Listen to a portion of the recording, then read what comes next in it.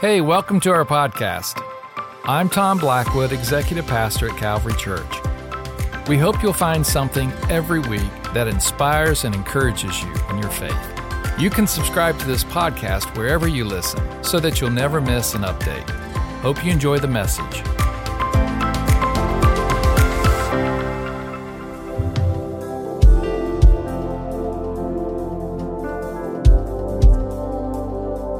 Well, good morning again, Calvary Church. How are you feeling today? Yeah, it's beautiful out. The fall is coming. Anybody excited for the fall? Yeah.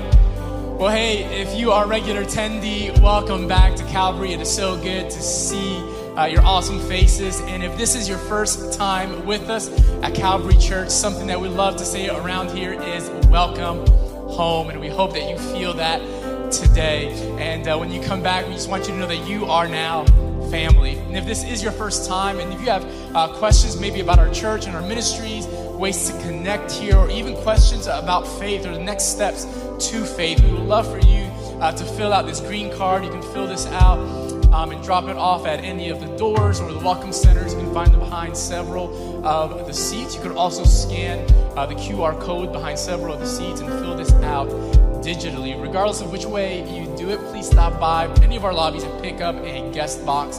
It's a gift from us to you for visiting today. We hope to see you again real soon and be able and have the opportunity to serve your family in the near future. And if you're watching online, if you're with us, hey everybody, can we say hello to our online family watching all over the world? Same goes to you.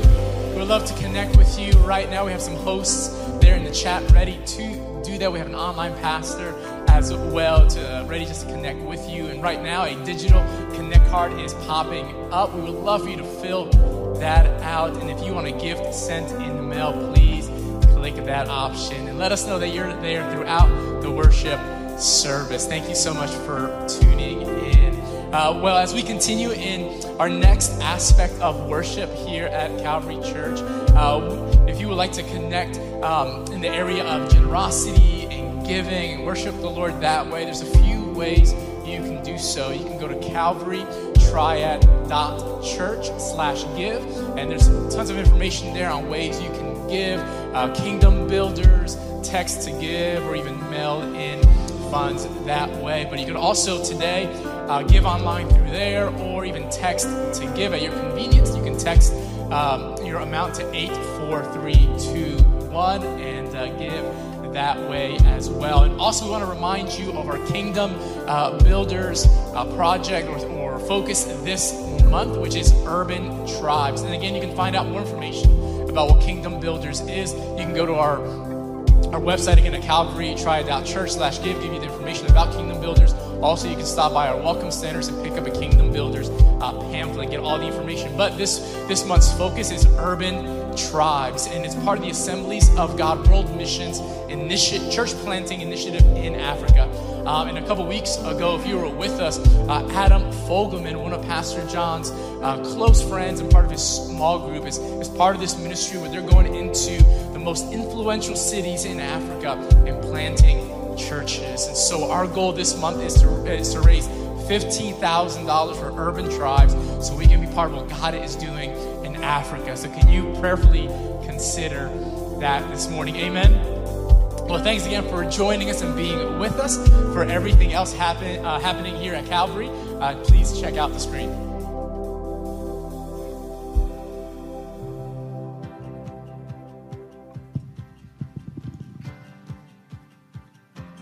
Hey everyone, my name's Landon. Welcome to Calvary, and thank you for worshiping with us today. There's a lot happening here at Calvary, so we wanted to take just a few minutes to share a couple of things coming up for you and your family. So check this out. We are excited to announce that our new website is live at calvarytriad.church. On our new site, you'll be able to stay up to date on all of our upcoming events, find a small group, and so much more. Please take a few minutes and add this site to your bookmarks or your favorites. Again, that new URL is calvarytriad.church. Our next water baptism service is October 2nd. If you've not been baptized in water, this is your next step in following Jesus. Not only has he commanded us to do it, but he modeled it for us by being baptized himself. It's also a great opportunity to share your faith and invite your friends and family to Calvary. So don't wait any longer. Visit calvarytriad.church/baptism and sign up today. Here at Calvary, small groups are a big deal. We believe there's no better way to follow Jesus than to grow in our relationships with each other. You can find all of our groups online at calvarytriad.church/groups. Join one today and find God through connection with others. We're better together. We had a blast painting the town yesterday. Through Kingdom Builders, we contributed $6,000 and we were able to serve others in our community by painting 2 homes in the area. Thank you to all of you who came out and served. We're already looking forward to the next opportunity. We're so glad you can join us today. Make sure you stay connected with us throughout the week online at calvarytriad.church and on Facebook and Instagram at Calvary Triad. God wants to speak to you today, and our prayer is that you grow in the knowledge of who He is and His plans for your life. Let's prepare our hearts for God's Word.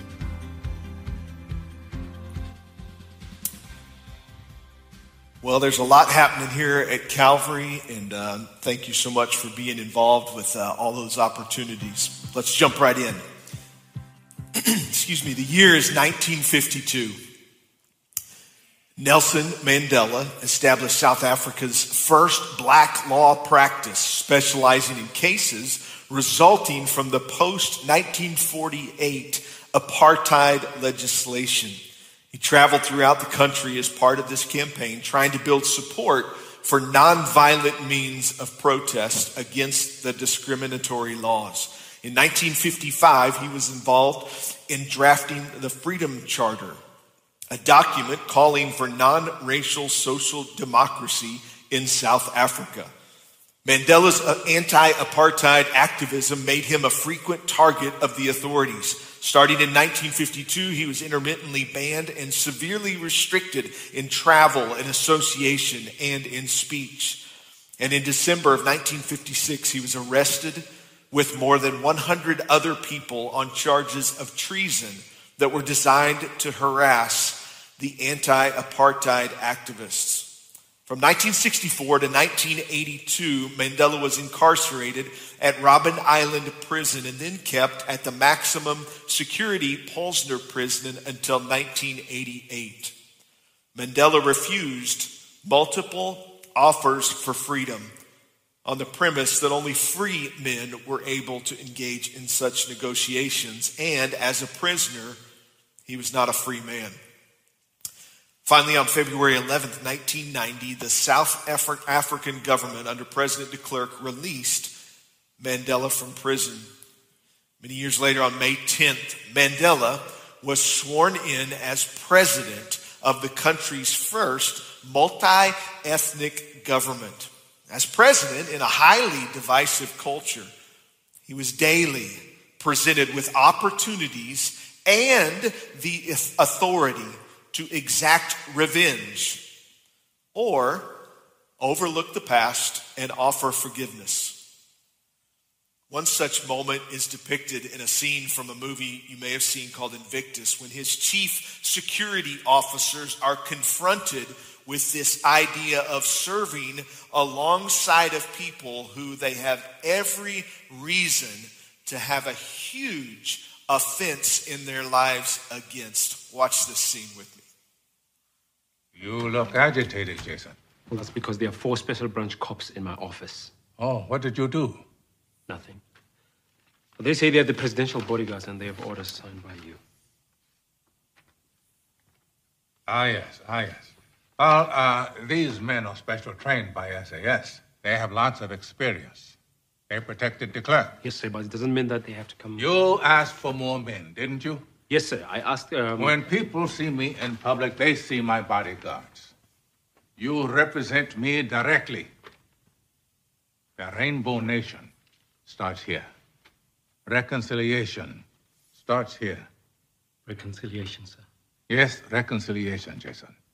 Comrade President, not long ago, these guys tried to kill us. Maybe even these 4 guys in my office tried and often succeeded. Yes, I know. Forgiveness starts here, too. Forgiveness liberates the soul. It removes fear. That is why it is such a powerful weapon. Forgiveness. Why is it so important?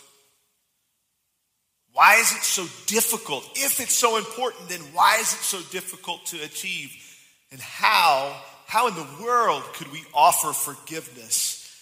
And also, how could we be forgiven? These questions are three that I would pose to you today that the scripture is not silent about. If you're here with us today, one of the ways that we like to not just consume what the word is speaking to us in this experience here today, but also put into practice, one of the ways we like to do that is just by taking notes. And so there's a note card there in front of you, and I'm going to just encourage you to possibly take some thoughts and ideas and notes as it relates to the answers to these three questions. Why is it so powerful? Why is it so difficult?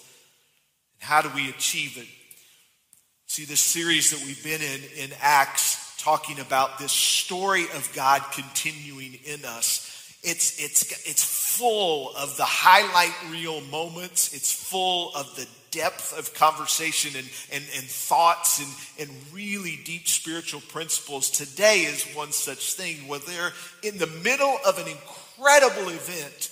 We see a principle of forgiveness being displayed in one of the apostles' lives that, quite honestly, is very challenging. You see, in the last couple weeks, in the latter parts of Acts chapter 6 and then into chapter 7, Acts 6 we saw in our last moment with this story that there were opportunities for the delegation of authority through different tasks in the local church, in this early church. And there were men that were assigned to accomplish these tasks where the apostles, the leaders, had kind of delegated out some of this authority. One of the men that had one of these roles was a man by the name of Stephen. He was very effective. In fact, the Bible tells us in Acts 6, in the latter portions there, how that he was given opportunities and God did great things through the life of Stephen. And yet in the middle of this positive impact in his world, people made up lies about Stephen. They said things about him that were not true, so much so that it rose to the level of the authorities, and people began to believe things about him and what he was saying that was just simply not true. In fact, they brought him into an environment there where we've seen this story repeated over and over. And if you've been with us on this series, it just seems like, here we go again. There's a follower of Jesus being put before these leaders and being accused of this treasonous activity. Stephen, in this situation, if we're not going to jump into the fullness of this, but I just want to encourage you that Acts chapter 7, like first 53 verses, it's a lot. It is an amazing recollection that Stephen presents to the leaders of the story of God and how God reacts and interacts with mankind. I just highly encourage, go through and if you say, what is this whole story of God and how he relates to us as men and women?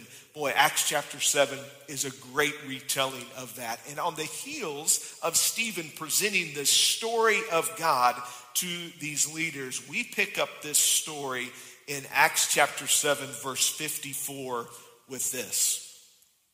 The Jewish leaders were infuriated by Stephen's accusation, and they shook their fists at him in rage. At the end of his story and telling this story of God, he had rightfully accused them of being guilty of sentencing the Messiah to death. And they were furious at this accusation. But Stephen, full of the Holy Spirit, gazed steadily into heaven and saw the glory of God. And he saw Jesus standing in the place of honor at God's right hand. I love this picture, and just go with me just for a second to see the fullness of God represented in this place too. It's very similar if you remember the story of when Jesus was baptized. There was this moment where all three members of what we would like to say the Godhead, God in three persons, was represented. God the Father, the Son, and the Holy Spirit. Same thing here takes place when Stephen looks into heaven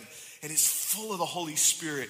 He gazes and sees the glory of God, and he saw Jesus. They're all there.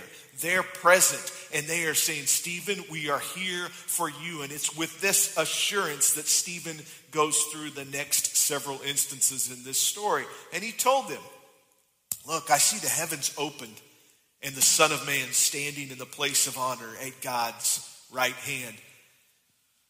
And then they put their hands over their ears and began shouting. Well, how mature of them, right? Have you ever joked with people and you know what someone is saying is true, but you just don't want to listen? And we do the same thing. La, la, la, la, la, la, I'm not listening to you, whatever. And you almost do it in like a joking, kidding way.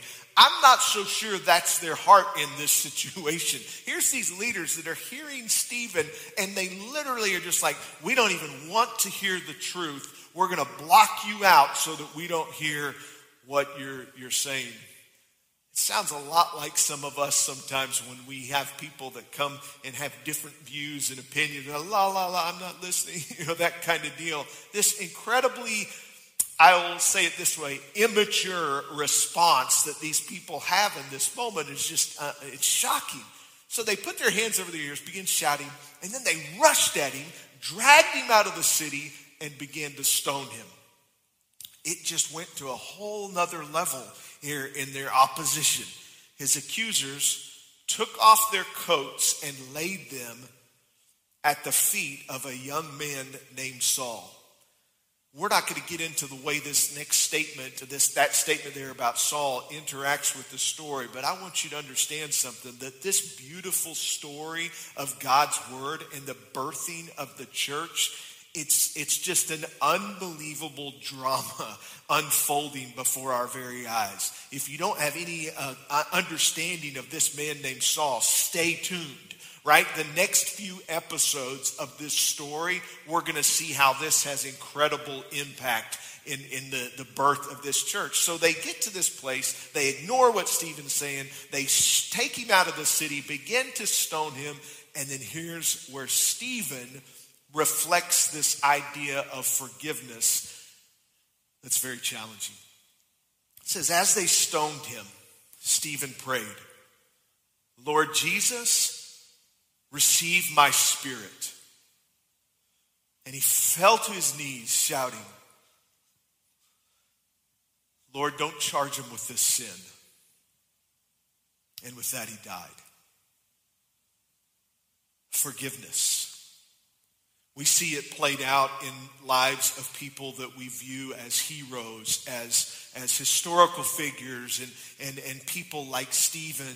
And if you can put yourself in that position, the people literally had the rocks still in their hands. And he sees the glory of God. He sees the Son of Man. He's full of the Holy Spirit.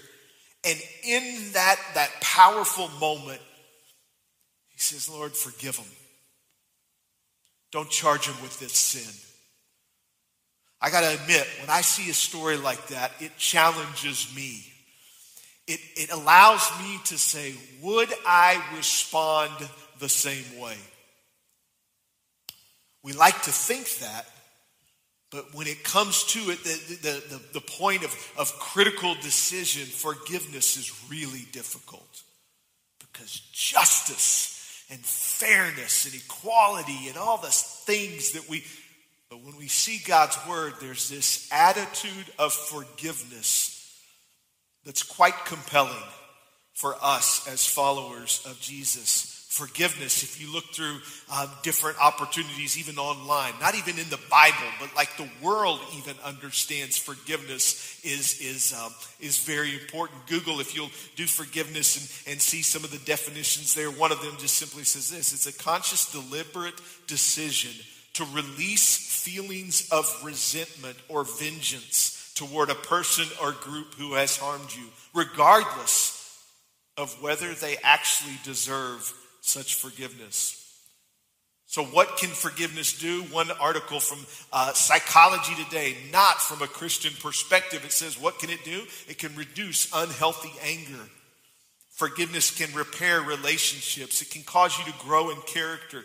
It can offer assistance. And then there's this parenthetical in this definition where it says this, within reason. Isn't that interesting that we like to reason out some things? Like, well, within reason, right? There are some things you just can't forgive, right? We've all said that. Not maybe in those words, but we've challenged ourselves with this. This definition says, offer assistance within reason to the one who acted unjustly. Then it says to exercise goodness in and of itself as a way to improve the world. I got news for you. This goodness that this definition says is in and of itself, it does not come from flesh. I promise you, because my flesh is not bent towards that, right? Only through the filling of the Holy Spirit and through catching a glimpse of the goodness of God can we truly ever reflect goodness. That's why I think even forgiveness is something, even though the world sees it as a positive thing, the fullness of it only comes through our relationship and interaction with God and His Word. I just want you to know that even this definition, offer assistance within reason, sometimes there's not even reason that can explain the level of forgiveness that God wants us all to have. Say, Pastor John, I'm not so sure I really agree with you. This story of Stephen, let me just tell you what. Reason does not say when you are being murdered and the rocks are still being thrown, hitting your head and body to the point of death. Reason does not say, Lord, don't even charge him with this sin. Reason says vengeance, fight, defend, come against. No, but forgiveness, it says something totally different. Why is forgiveness so important? First question, and the answer is the most important thing that you'll hear today. Why is forgiveness so important? Because it is absolutely key to our relationship with God.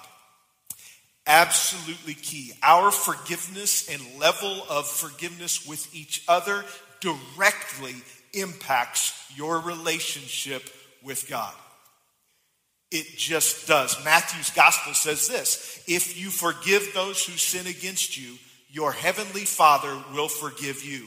How many of you are glad to be in this room and you're forgiven? Can I hear an amen in this place? Hallelujah. But if you refuse to forgive others, your Father will not forgive your sins. Wait a second. God is all powerful. God loves all. God forgives. God, the word says that the wages of sin is death. The gift of God is eternal life, that he offers that to you. But this verse here says God will not forgive your sins if you don't forgive others. That's heavy, church. Can I just get there with you and say that's a challenging verse to me. And for some reason, all throughout Scripture, this contingency of our forgiveness in our horizontal relationships and the connection between that and our forgiveness level in our vertical is threaded all throughout Scripture. And I would just submit to you today that because of that, forgiveness is very, very important because it is connected to our and key to our relationship with God. It's not just one verse. Matthew's gospel also says in chapter 5, highlighting the significance of this forgiveness with each other. So if you're presenting a sacrifice at the altar in the temple and you suddenly remember that someone has something against you, leave your sacrifice there at the altar. Singing songs in church, corporate worship. We're just engaging in worship. It's happened to me before, and the Holy Spirit will just trigger something in my mind that says, you know what? There's something wrong there in a relationship that you have with someone else. The Bible says that is of such importance that we should, and I'm not, context is different in the day and age there. However, the principle is still true. I've done it myself, right? When you're in worship and you feel like, oh, there's just something that's not right in a relationship. Take a note on your phone. Make yourself a reminder. Set up, hey, shoot a person a text and say, hey, there's something off here. And can we grab coffee? I cannot with fullness even be in a position of worship and yet have this kind of twinge with each other. And the Bible gives a very clear understanding of this, that the relationship that God has with us is so contingent upon our relationship with each other. That's why forgiveness is so important. We're going to understand a little bit more of how this plays out so much. It goes on, it says, go, be reconciled to that person, then come and offer your sacrifice to God. You think forgiveness is a big deal to God? Yes, it is. So much so that he says, hey, hit pause on your worship of me and go fix it with one of my kids. That's pretty tough. But that's what God's word is saying. That's an incredible statement. Mark's gospel in the 11th chapter says, but when you are praying to God, first forgive anyone you're holding a grudge against, so that your Father in heaven will forgive your sins too.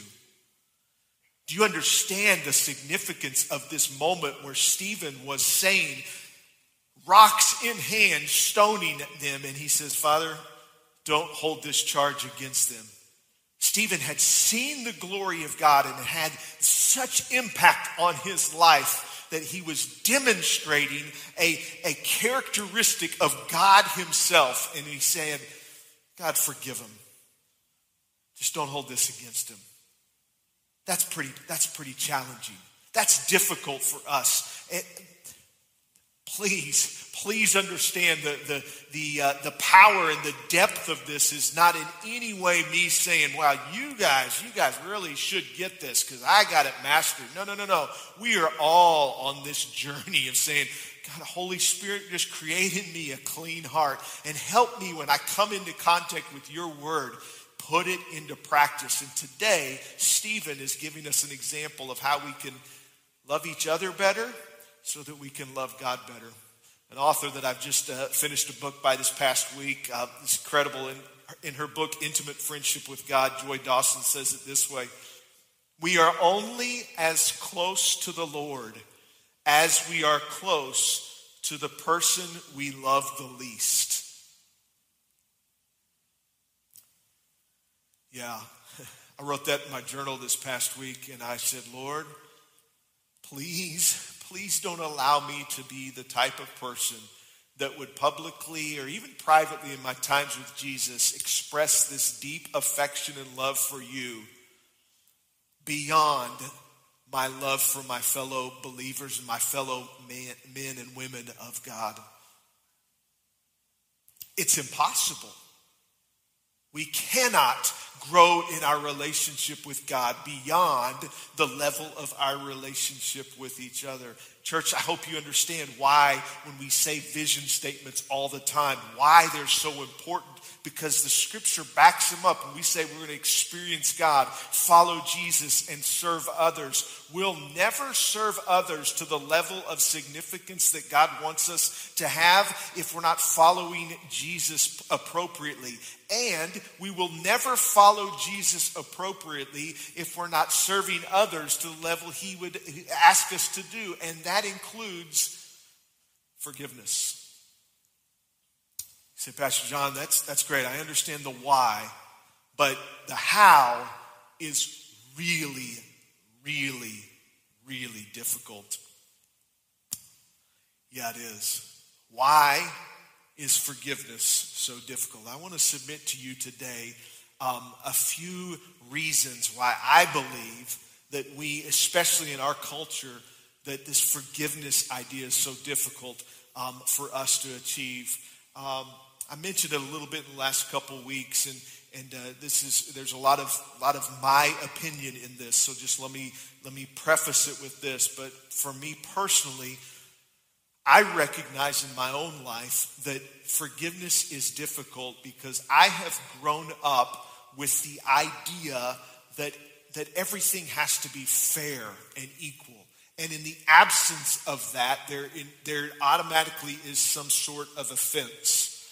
Whether it's from things that really are not eternally significant, i.e. at Christmas, when my parents, I was blessed. I lived in a great home, and my mom and dad loved it. And I remember as I got older hearing my mom and dad explain why we got specific gifts. And there was this desire to make sure that my sister and I got equal level of gifts, right? That if somebody's going to open 3, then the other person's got to open 3. And when you get older, the gifts become more expensive. And I remember my mom, she would, give another little gift that really was nothing just so I would have 3 gifts. And she would, this fairness and this equality was there. My kids have done the same thing, right? It's just this idea.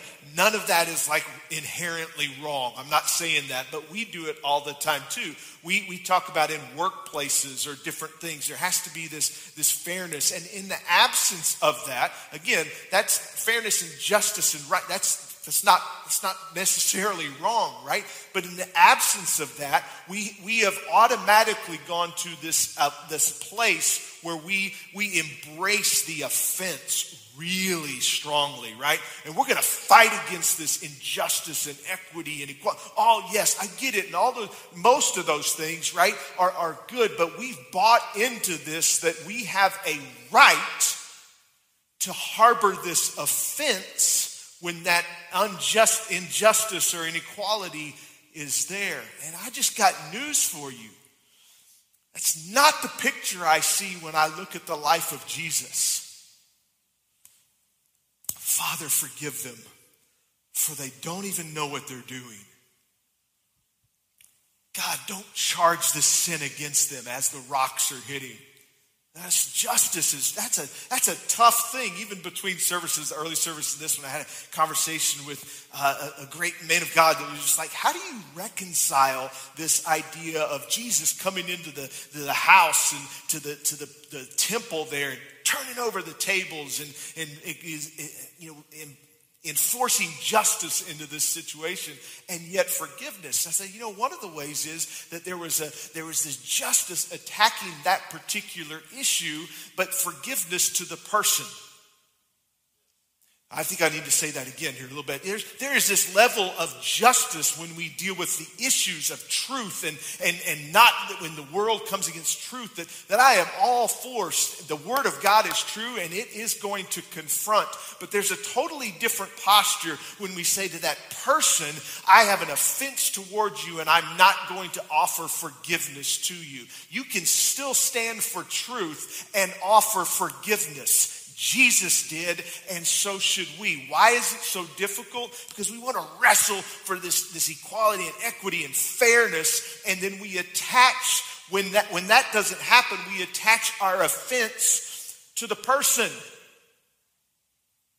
Stephen, Jesus Christ, even in the posture of what we saw in this movie, Nelson Mandela and different people throughout history, when they have the right, boy, the great men and women seem to always offer this forgiveness. Another reason why I believe it's so difficult is because we have assumed that to forgive is also to forget. And I just want to tell you, I'm flesh, you're flesh. That's impossible. It's hard for us. Now, some of the wives are in the room right now, so I don't know. My husband does a great job forgetting a lot of things, Pastor John. That's good. I understand it, right? We can forget things. But when things are in our lives that we say, you know what, I'm going to forgive, it's really impossible sometimes to forget. And even though that's the case, it does not remove us from the responsibility to forgive. One of the authors that I was reading this past week says it this way. Jay Adams in the book From Forgiven to Forgiving says this: obviously, the omniscient God who created and sustains the universe does not forget, but he can, quote, not remember. Now, some of you say, wait a second, that's just semantics. So he goes on. You see, forgetting is passive and something that we human beings, not being omniscient like God, we just do. Not remembering is active. It's a promise whereby one person, in this case God, determines not to remember the sins of another against him. It looks like this. Pastor Tom, I forgive you for that thing. Pastor Tom's never done anything wrong in his entire life, so this is a bad illustration, right? So Pastor Tom, I forgive you for what you did to me this week or whatever. And I go along my day, and all of a sudden that memory comes back in. And I say, you know what? I forgave him. I will remember that no more. I still remember the thing. And boy, let me just disclaimer. Sometimes the Holy Spirit is so gracious to us that honestly allows us to forget. So that does happen, and praise God when it does. But for me, sometimes it hasn't. So I'm going to choose not to remember or hold that against him any longer. It's gone. I might still remember it, but I choose not to hold it. You see the active versus passive. The Bible says it this way, and God's response to those things is pretty cool. He says, I will never again remember their sins and lawless deeds. Hallelujah. How many of you are grateful for that, right? Oh my goodness. And when sins have been forgiven, there's no need to offer any more sacrifices. I'm just here to tell you, you that are in the room and those that are joining online, if there are sins that you have confessed and asked God for his forgiveness, they're done. They're gone. He has actively chosen to remember them no more. Let me get deep for you just a second, because this, for me, it helped me grasp this. God is omniscient. God is omnipresent. He's everywhere. He knows everything. God knows the past. God knows the present. And God knows the future. If in my past I have asked and received for forgiveness for things that I've done, can God unknow those things? No, he knows the past. He knows those. The difference is that when I come to him and I say, God, I am sorry for those sins in my life. I receive forgiveness that you purchased for me that had to be paid through your son. That's why when we say they're under the blood, it just means that we recognize the sacrifice of Jesus on the cross. Forgiveness of sin is available to us then, and he chooses to remember them no more because they're under their blood. They're forgiven. Are they still there? Yes. But when the enemy jumps up on your shoulder and says, you can never be in your future what God wants you to be there because of your past, you say, you know what? No, you're just wrong. Then he says, I will never again remember their sins and lawless deeds. When sins have been forgiven, there's no need to offer any more sacrifices. So devil, you're a liar. Get thee behind me. My future is great because God remembers them no more. Yes! And yet for us as humans, we're not God, and that's really difficult. That's really difficult. That's why we have to answer that first question so powerfully and be convinced of it. Why is forgiveness important? Because it directly impacts our relationship with God, but it is difficult. It is difficult. Forgiveness is difficult when we attach it to feelings. I don't feel like forgiving them. Okay. Well, Pastor John, you don't understand what they've done to me. No, I may not. You've never walked through that hurt. I can never forgive them. Well, then your relationship with God will never be what it needs to be. Well, wait, time out. Now God is all, he's loving and yeah.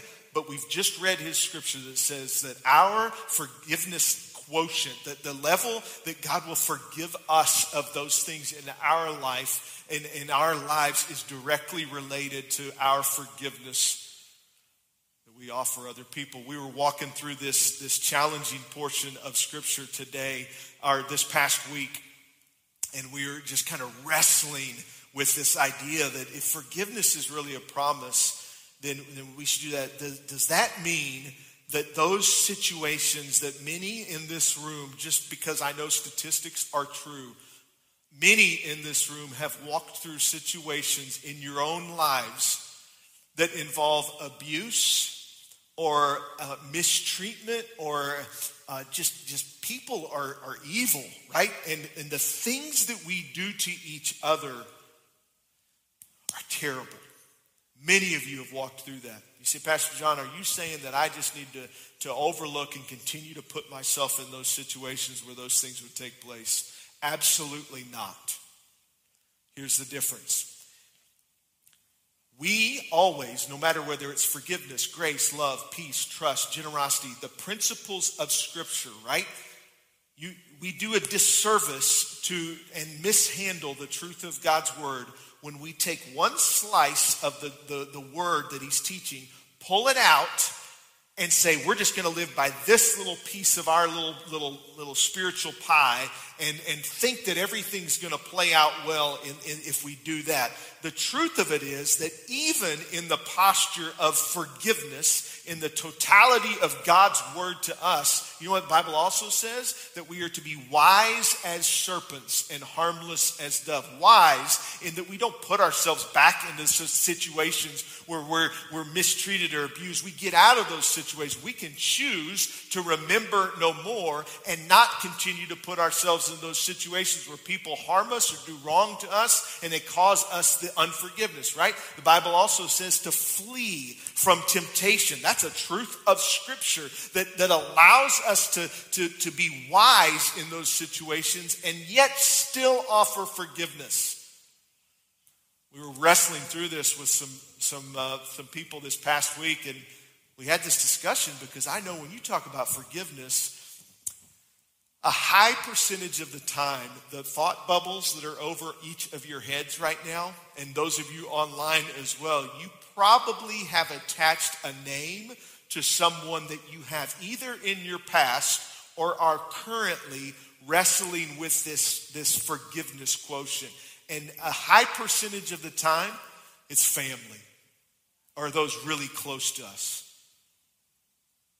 And that's hard to differentiate between, God, I got to forgive that person and yet be wise in how you interact there. Please understand what I'm saying, that we can achieve this level of forgiveness and still have wisdom and remove yourself from the situation that got that unforgiveness boiling up inside of you in the first place. Why is forgiveness so difficult? Well, when we attach it to feelings and not a promise that we extend to other people, we're not reflecting what God does for us. Well, I'm so glad God says in his word that he is faithful and just to forgive us of our sins no matter what. It would really be a bad situation if we served an emotional God who at some days would say, you know what, just not feeling too patient with you today, bam, or whatever.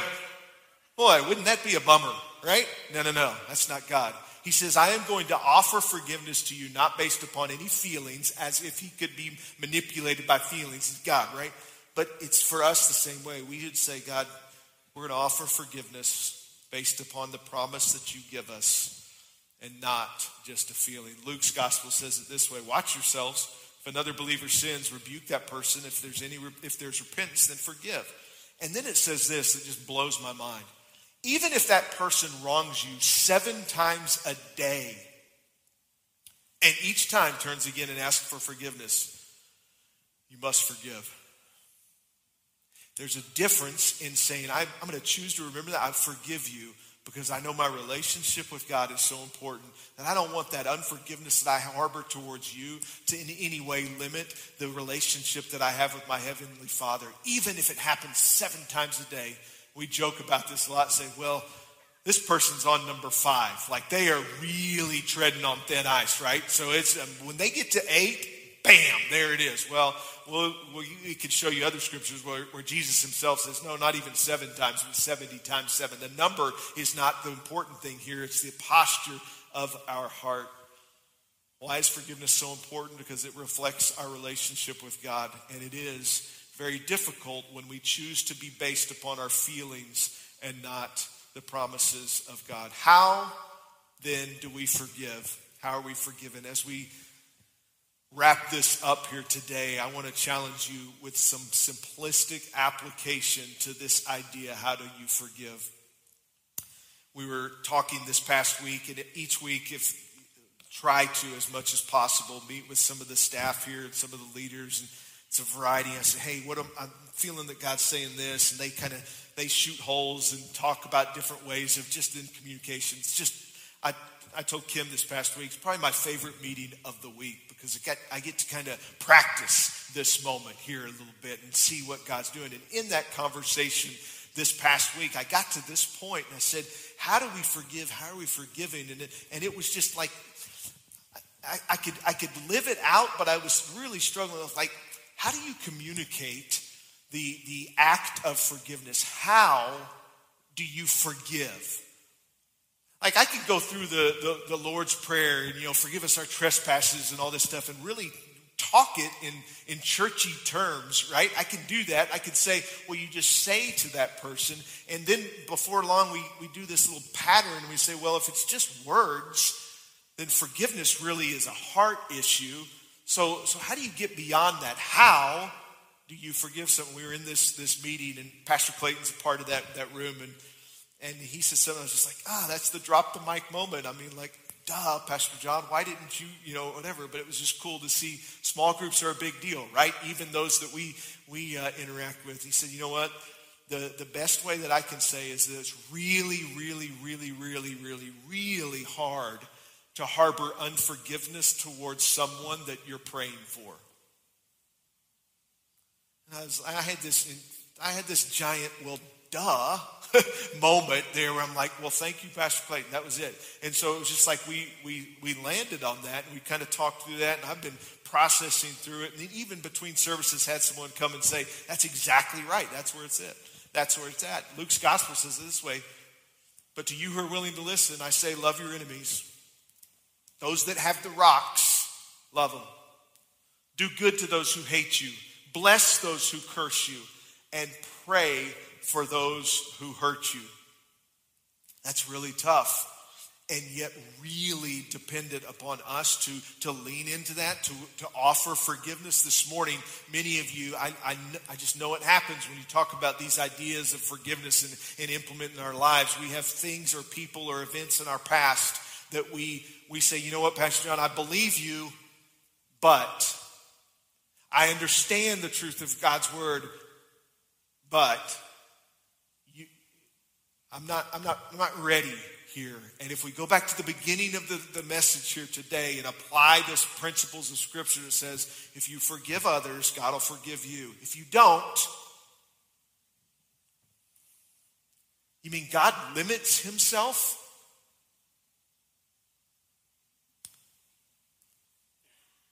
I think he wants us to become more like his son so strongly that he would say to us, hey, go get things right with my kiddos and then come and talk to me.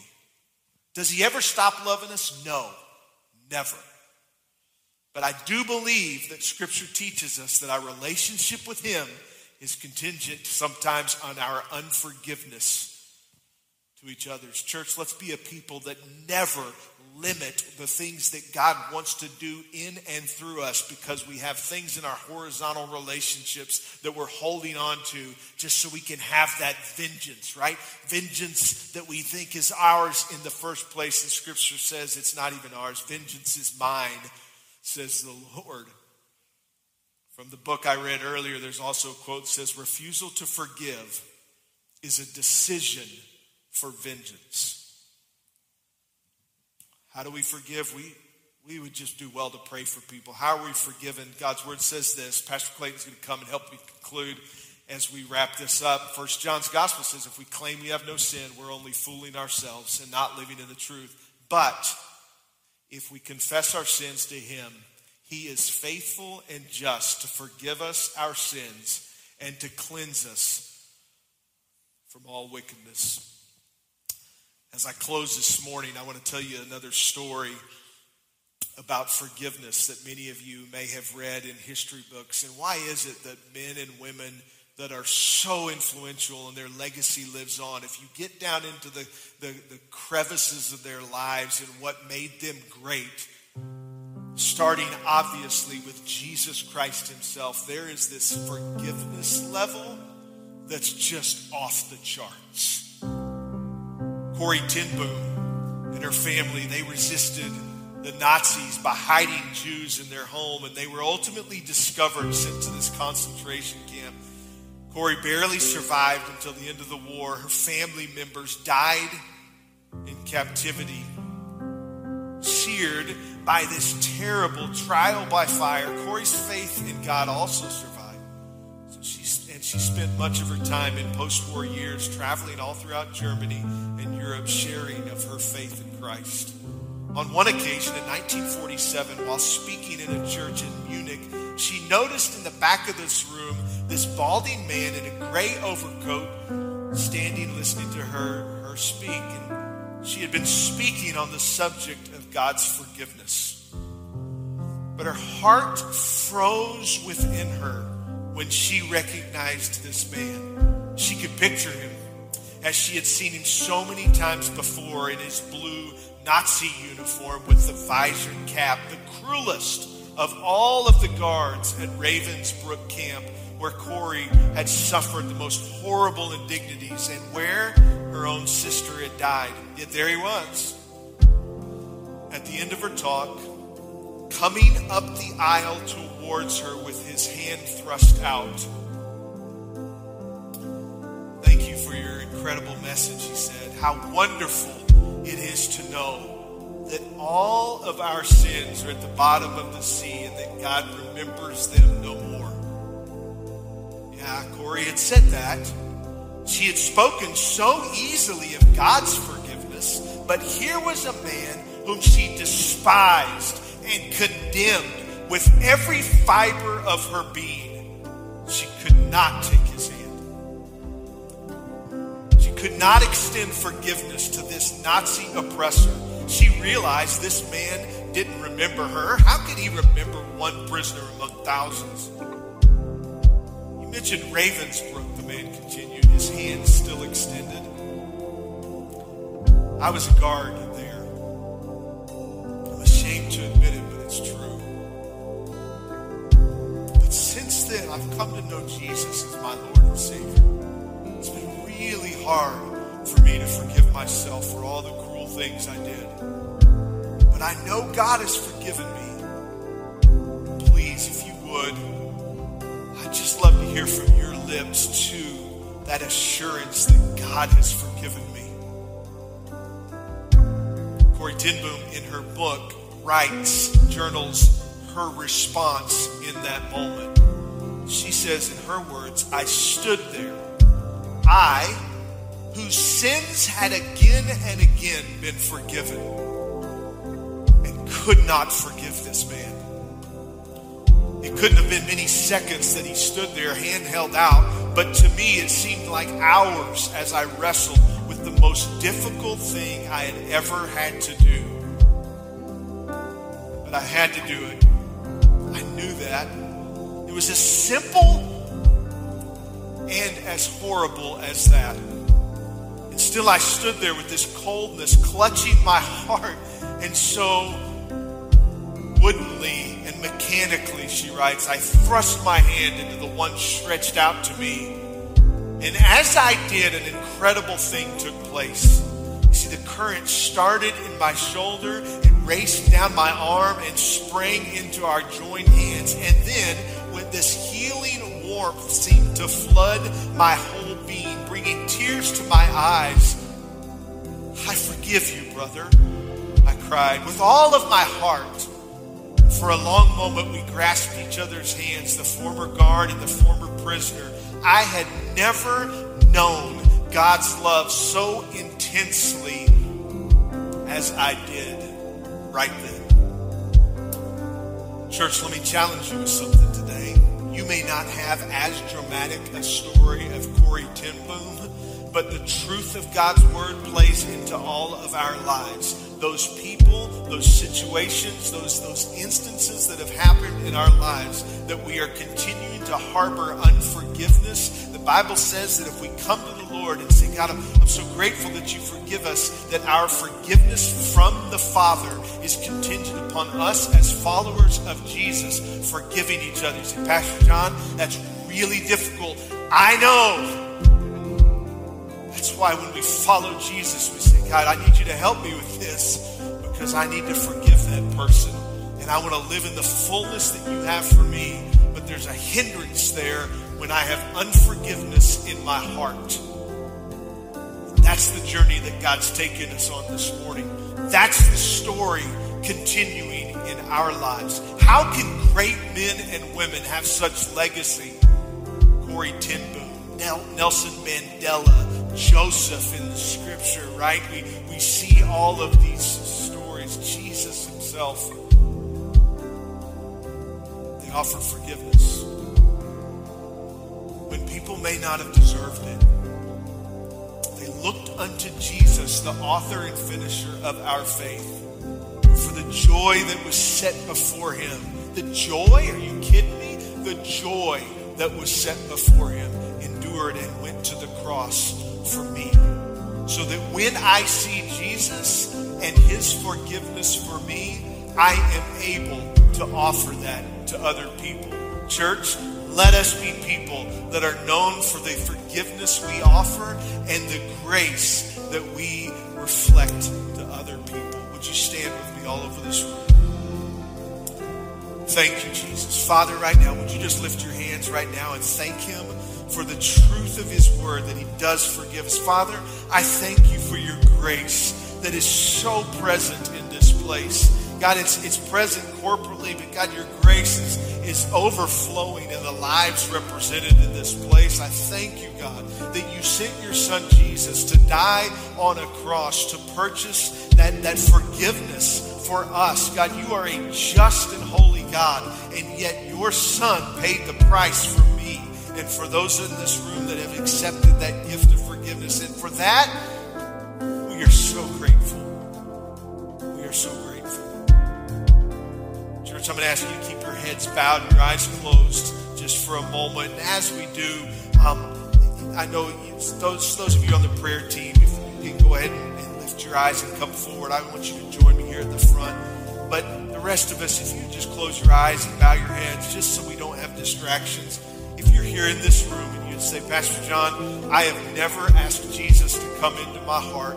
Talk about this forgiveness, but I'm really struggling that God can forgive me for what I have done. And I'm here to tell you that nothing that you have done is too great for God's word to come and connect with you and forgive you. That's the beauty of it. That's why he can say it's contingent upon that relationship, because his forgiveness is all encompassing. And if you're here in this room, say, I'd love to be included in this closing prayer and just ask Jesus to come into my heart. If you're here in the room, would you do me a favor and would you just raise your hand real quickly in this room? Let me recognize you, then you can put it right back down. You say, Pastor John, I'd love to be included in this prayer at the end of our service today. Are you here today? Please include me in this prayer. Anybody? Hallelujah. Hallelujah. If you're online with us today, there's a link that'll be popping up. Our online campus pastor would love to connect with you as well with that prayer. Thank you for these hands. I see that hand in the back. Anybody else? Hallelujah. If you're joining with us online, we're going to pray this prayer in this room. And if you make that decision and want to make that decision, the prayer simply is this. For those of you in the room, you can pray this prayer too. It says, Jesus, I'm sorry for my sins. Please forgive me of those sins. I accept the payment that you paid on the cross as a payment for my sins. I commit to live my life for you from this day forward. Help me be the Savior of my life and be the Lord of my life from this day forward. In Jesus' name, amen. Amen. Church, if you're here today, the other part of this forgiveness equation is forgiveness for others. You say, you know what, it's really difficult. I want to pray for that person, but it's really hard. We've got some amazing friends up here at the front that we would, by our posture, even being here, would love to say to you, hey, let's pray together. We don't need to know all the details. You can tell us whatever you want, but we just want to join our hearts with you and pray together with you. Maybe there's a situation that you need to forgive someone, and this is the first step. We're also here to pray with you if there's a need in your body. James says that the elders of the church will come forward in the prayer of faith as you come and save the sick, and it would be a healing time. We'd love to pray together with you. Don't miss that opportunity. I know you've got lunch plans. I get it. I understand it. But boy, this forgiveness deal is a big deal. And we'd love to pray together with you. So as we dismiss today, if you want us to pray together with you, please come forward. And we would love to do that. So as we conclude, may the Lord bless you and keep you.